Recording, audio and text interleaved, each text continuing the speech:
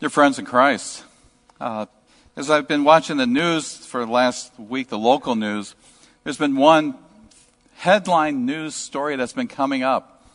And since I don't see any numbers on the front of your clothing, I assume you're not there right now.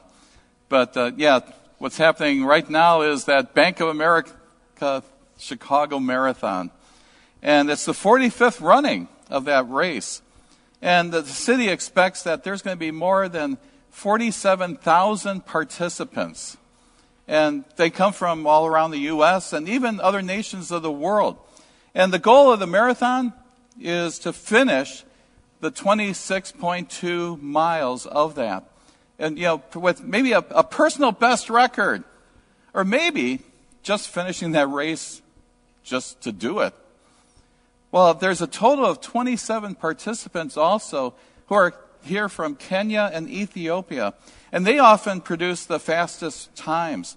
And it was a runner from Kenya back in 2013 who set now, which is still the marathon record, of just under 2 hours and 4 minutes.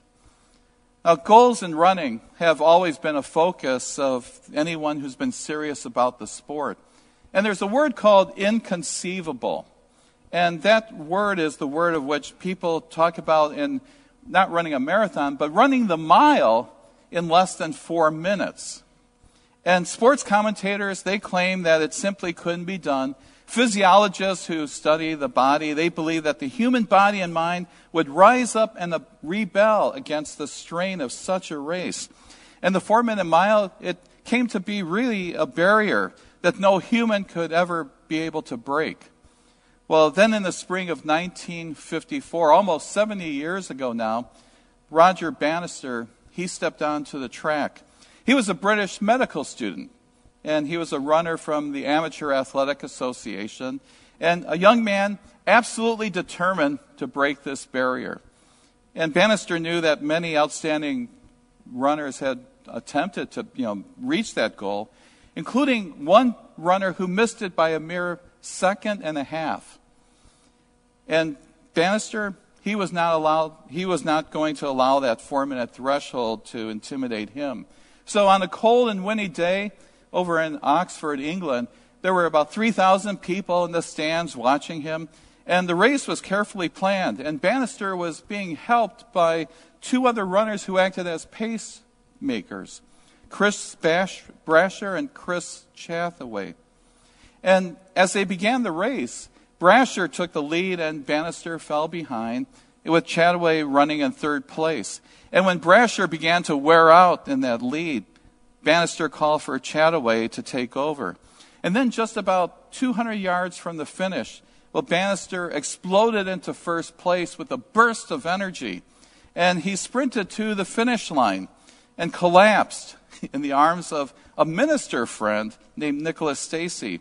And Bannister said, "It was only then that real pain overtook me.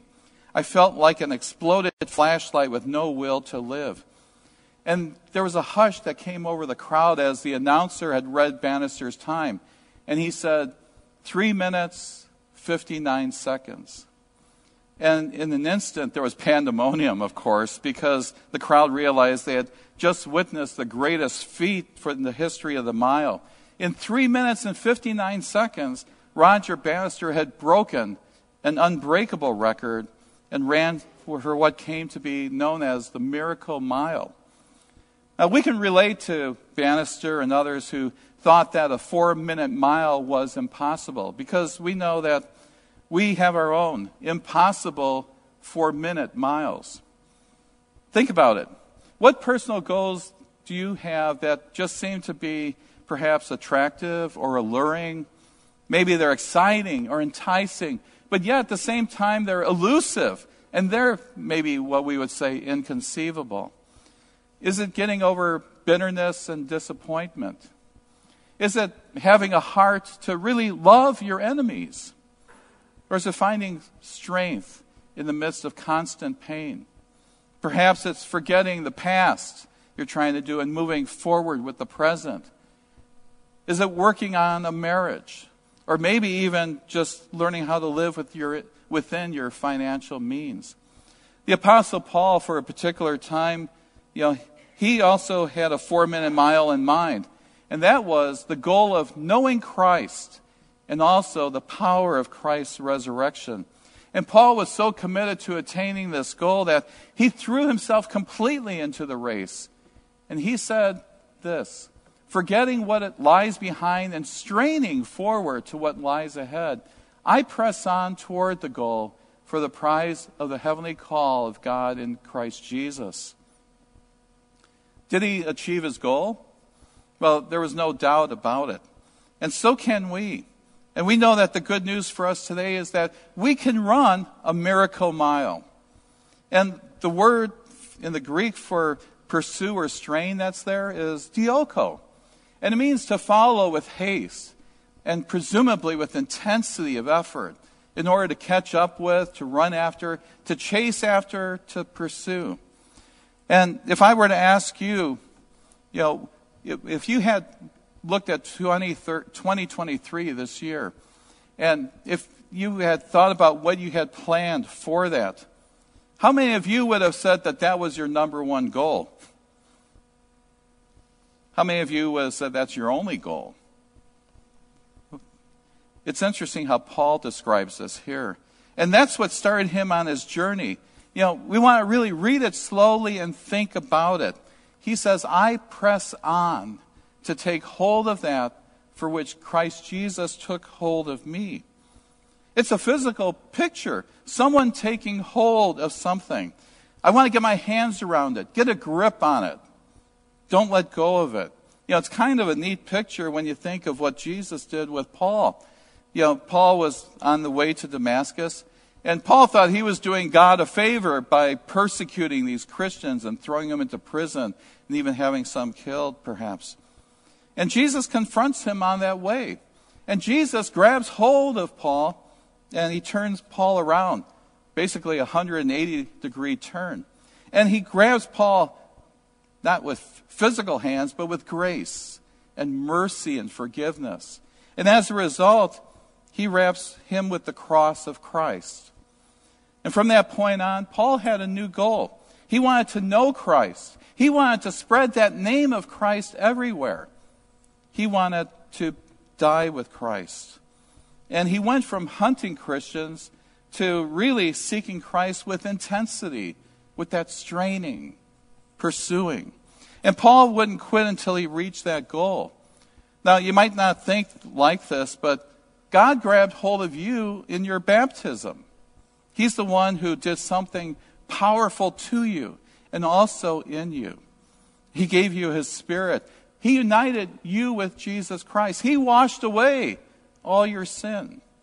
And he put you to death with Jesus and raised you with him to live a new life now for him. He's the one who gave you worth. He is the one who gave you meaning. Think of Noah and his family as they were there on the ark. How that would have changed their lives forever. God had wiped away all of humanity. And yet, he had chosen those 8 people and saved them. And as the waters receded and they began, humanity over, basically, it was a whole new world to them. And so that's what it's meant to happen to you and me and in our life, too. God grabs hold of us. He's the one who puts us to death and gives us that new life. He changes our focus. He points our eyes heavenward. And we know that we realize our world is going to be passing away. And we grab hold of this in faith because it's a great determination for us to take part here in the resurrection to eternal life that we look forward to. That is our goal, our finish line. So let's begin by learning some tips by Paul and also Roger, the runner. And then take these insights of how we can use those in our own personal races. If we begin to think like runners, we're going to develop some daily practices and disciplines. And they can really help us to move even closer to achieving our first personal goals. And that first tip, let go of the attitude that can distract us, the ones that can depress us or even destroy us as we run that race that lies before us. For Roger Bannister, well, that meant rejecting the idea that, running a mile in less than 4 minutes, that was inconceivable. For the Apostle Paul, that meant tossing away his old way of religious thinking, thinking as a Jew, a Pharisee, as he said he was in that epistle reading. Why?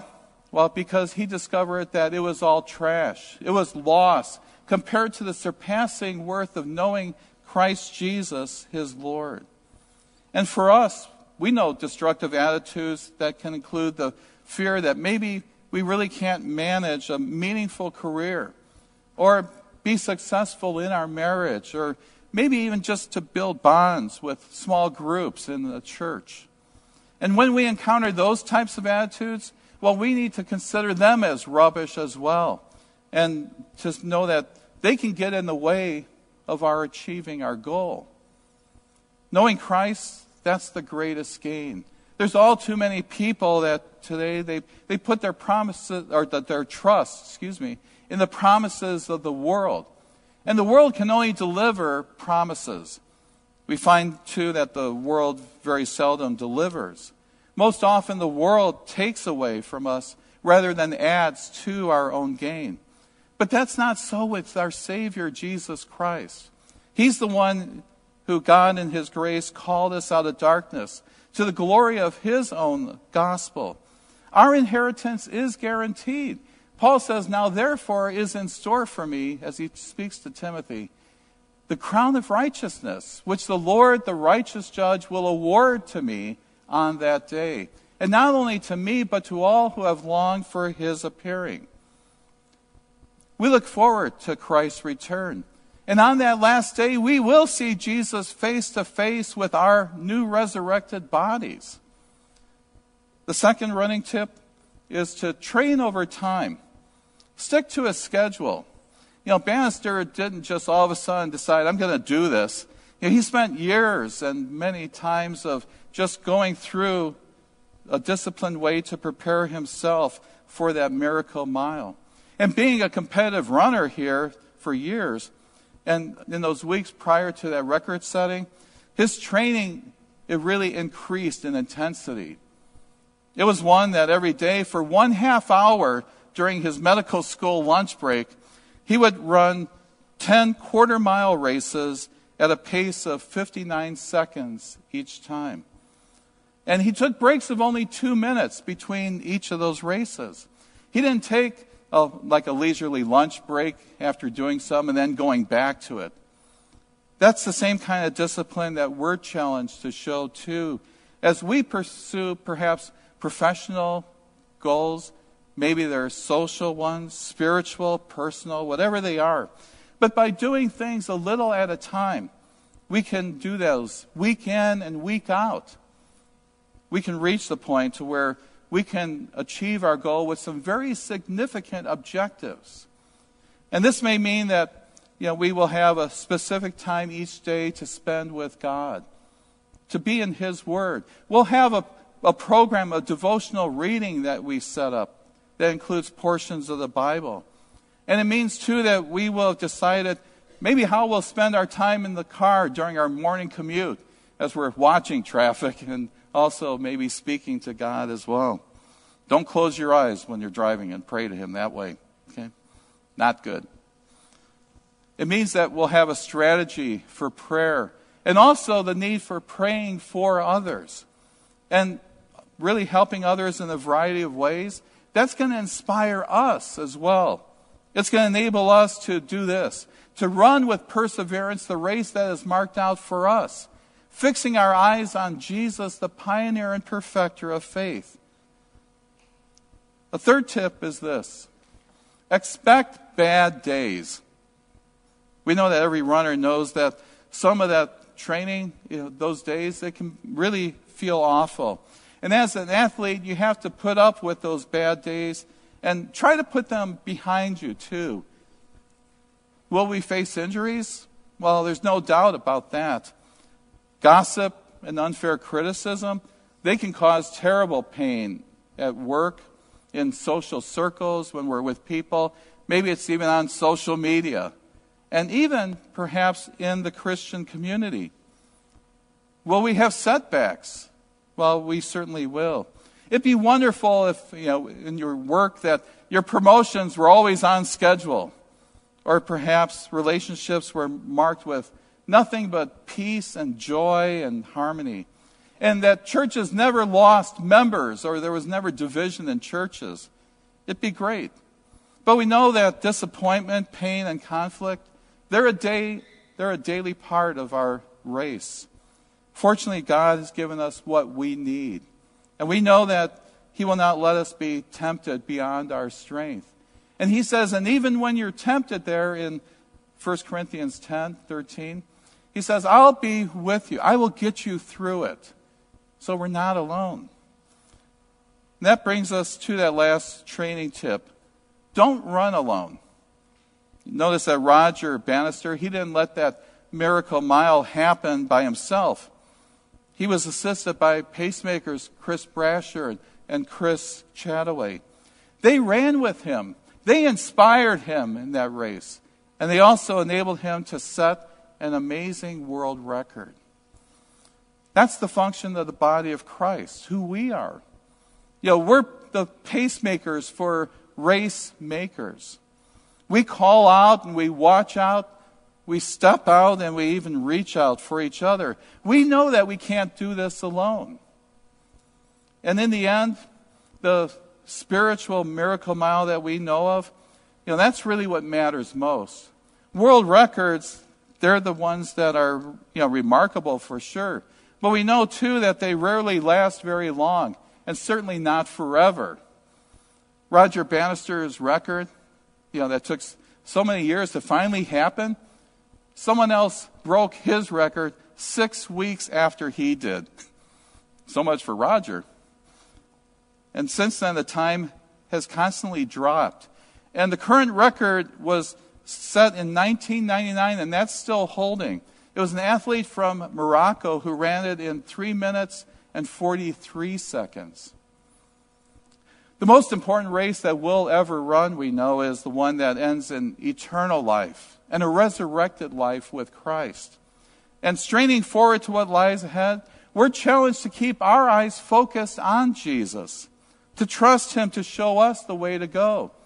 Paul says, that I may gain Christ and be found in Him, not having a righteousness of my own that comes from the law, but that which was through faith in Christ, the righteousness that comes from God on the basis of faith. It is our faith that gets us across that finish line. And faith, combined with good training and the support of our fellow runners along the way, that's going to propel us over that finish line to that eternal and resurrected life. It's a miracle mile, but we know that really there's nothing inconceivable about it. In Jesus' name, amen. And now may the peace of God, which surpasses all of our understanding, keep our hearts and minds in Christ Jesus, who is our Lord and Savior. Amen. 3-star General Michael J. Flynn, head of the Pentagon Intelligence Agency, knew all the government's dirty secrets. He was one of the most respected generals in the military. Flynn knew what the intel world had been up to. He understood its funding. He ordered the first audit of the use of contractors. This set off alarm bells. The explosive new documentary, Flynn, Deliver the Truth, Whatever the Cost, uncovers the facts behind this scandal. Flynn told the truth. He was the most dangerous person for Donald Trump to hire. I find out the worst enemy that I'm going to face in my life is right here in America. They took my assessment and they wanted me to change it. And I was like, I'm not changing it. They had to get rid of Flynn. With in-depth interviews, archival footage, and never-before-seen personal records of the man behind the headlines. I just felt like I was drowning. Flynn, Deliver the Truth, Whatever the Cost. Available now. Watch it today. Go to salemnow.com. salemnow.com.